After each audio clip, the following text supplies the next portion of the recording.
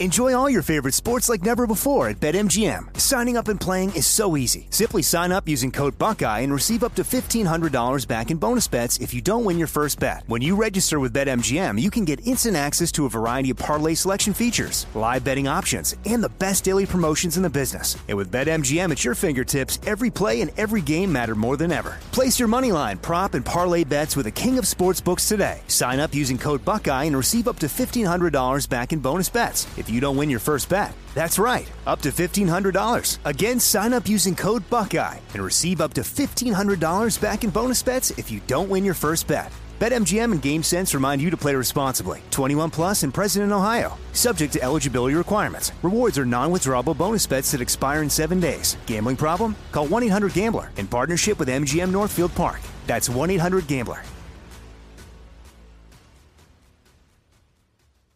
MTV's official Challenge podcast is back for another season. And so are we. I'm Tori Deal. And I'm Anissa Ferreira. The wait is over, guys. All Stars 4 is finally here. And this season takes it to a whole new level. Old school legends, modern power players, and ex-lovers are all competing in Cape Town, South Africa for the prize of $300,000. And we're going to be right here along with you fans, covering every episode on the podcast. Listen to MTV's official Challenge podcast on the iHeartRadio app, Apple Podcasts, or wherever you get your podcasts.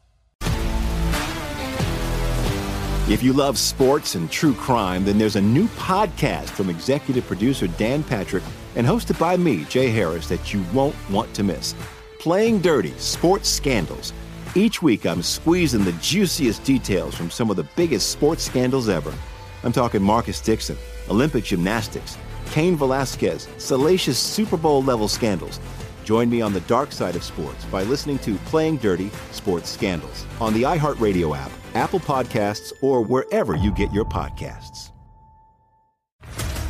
What's up, everybody? This is Stephen A. Smith, host of the Stephen A. Smith Show podcast. Tune in every Monday, Wednesday, and Friday at the very least as I bring you all new episodes that feature the biggest headlines in the world of sports, pop culture, business, and I answer your phone calls and respond to your tweets. You'll hear my unfiltered opinions and straight-shooter interviews with top celebrities and game changers.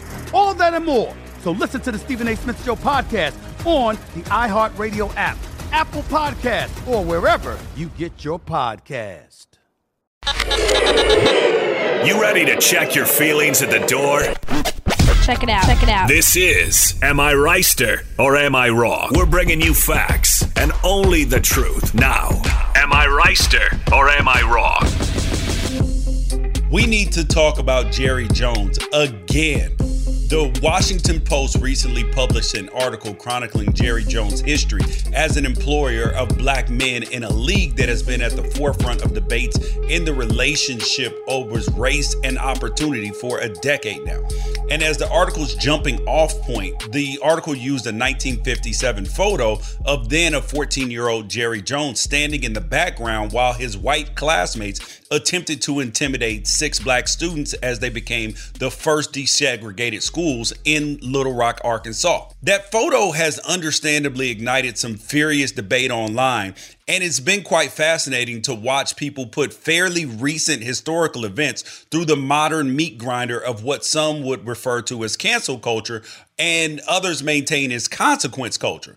And I'm not here to talk about the way we've come to conflate social justice and social media justice. There's not anything you or I can do to stem the tide of social media platforming everybody's feelings all at once. The reality of the situation is that Jerry Jones isn't losing the Cowboys over this, and I'm asking you to acknowledge the reality so that we can talk about one way Jerry Jones could actually do some good here.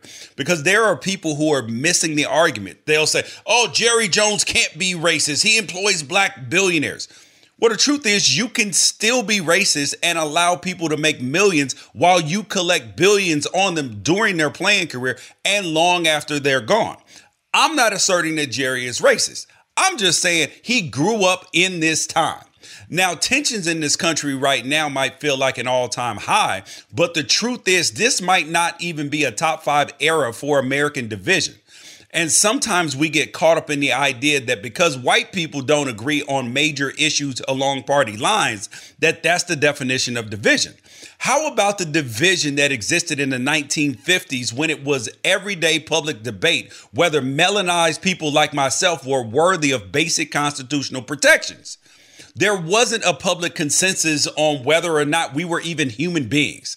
Now, Jerry Jones cited curiosity as his reason for making his way into the photo that day. On some level, I believe him. After all, curiosity isn't the absence of hate. It's often just the attraction to the spectacle. And Cowboys fans should know better than anybody else that 90% of the people who tune in to see the boys in blue on any given Sunday are active haters attracted to the spectacle. And Jerry Jones likely spent his childhood in a homogenized environment surrounded by people that carried the popular public sentiment of the time, which was one that coming to grips with the idea that black people weren't quite property, but they also weren't quite people. And it's Jerry Jones' direct connection to that time period that gives him an opportunity to talk about the exact path he and others like him had to travel to evolve out of that mindset. I know for some, it's not ever going to be enough to repeatedly denounce the popular sentiment of the era which they were raised in. They have to be a leader in every facet of every kind of social progressive movement and perpetually atone for the sins of themselves and their kin. My message isn't for those people that carry that standard, but everyone else with more realistic expectations of a billionaire born in the American South at the height of Jim Crow.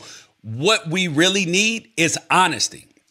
We're living in a time when the very idea of educating kids on the history of how dehumanization of black people has shaped the experience of a nation has become too bitter pill to swallow in the educational curriculum in some southern states. We can't teach history. It makes white kids feel bad. It's history. We can spend a semester talking about the revolutionary spilling of unjustly taxed tea, but we can't spill the tea on subsequent injustice of an unfairly taxed race. Jerry Jones' experience as a still living, still thriving white Southern American billionaire whose boyhood friends gathered to hatefully block the path of children whose only crime was desiring equal access to education, it has value. And encouraging Jerry Jones to slink away into obscurity with billions of cash like Donald Sterling isn't going to bring society maximum value here. Forcing something that happened 7 years before the Civil Rights Act was passed and 20 years before Tom Brady was even born isn't going to accomplish anything either. What we need from Jerry Jones at this moment is for him to open up about his time in the segregated South and use his platform to put context to all facets of that photograph. The visible anger, the fear, the spectacle, and the bravery of the North Little Rock Six. I'm not suggesting Jerry Jones can solve racism, but I'm saying that there are plenty of people curious who gathered around the spectacle of this story. They're craning their necks for a better view. A story that at its root is one which is triumph over hate. A story whose main character shouldn't be Jerry Jones at all, but instead it should be about Richard Lindsay, Gerald Persons, Harold Smith, Eugene Hall, Frank and William Henderson, who showed up to the North Little Rock High School despite the school board telling them not to. Jerry Jones has the opportunity here to make sure that we know those names and we know how their courage in the face of his curiosity helped push the country forward a more just future for everybody. It's an opportunity I hope he's curious enough to take. Let that sink in. MTV's official Challenge podcast is back for another season. And so are we. I'm Tori Deal. And I'm Anissa Ferreira. The wait is over, guys. All Stars 4 is finally here. And this season takes it to a whole new level. Old school legends, modern power players, and ex-lovers are all competing in Cape Town, South Africa for the prize of $300,000. And we're going to be right here along with you fans, covering every episode on the podcast. Listen to MTV's official Challenge podcast on the iHeartRadio app, Apple Podcasts, or wherever you get your podcasts.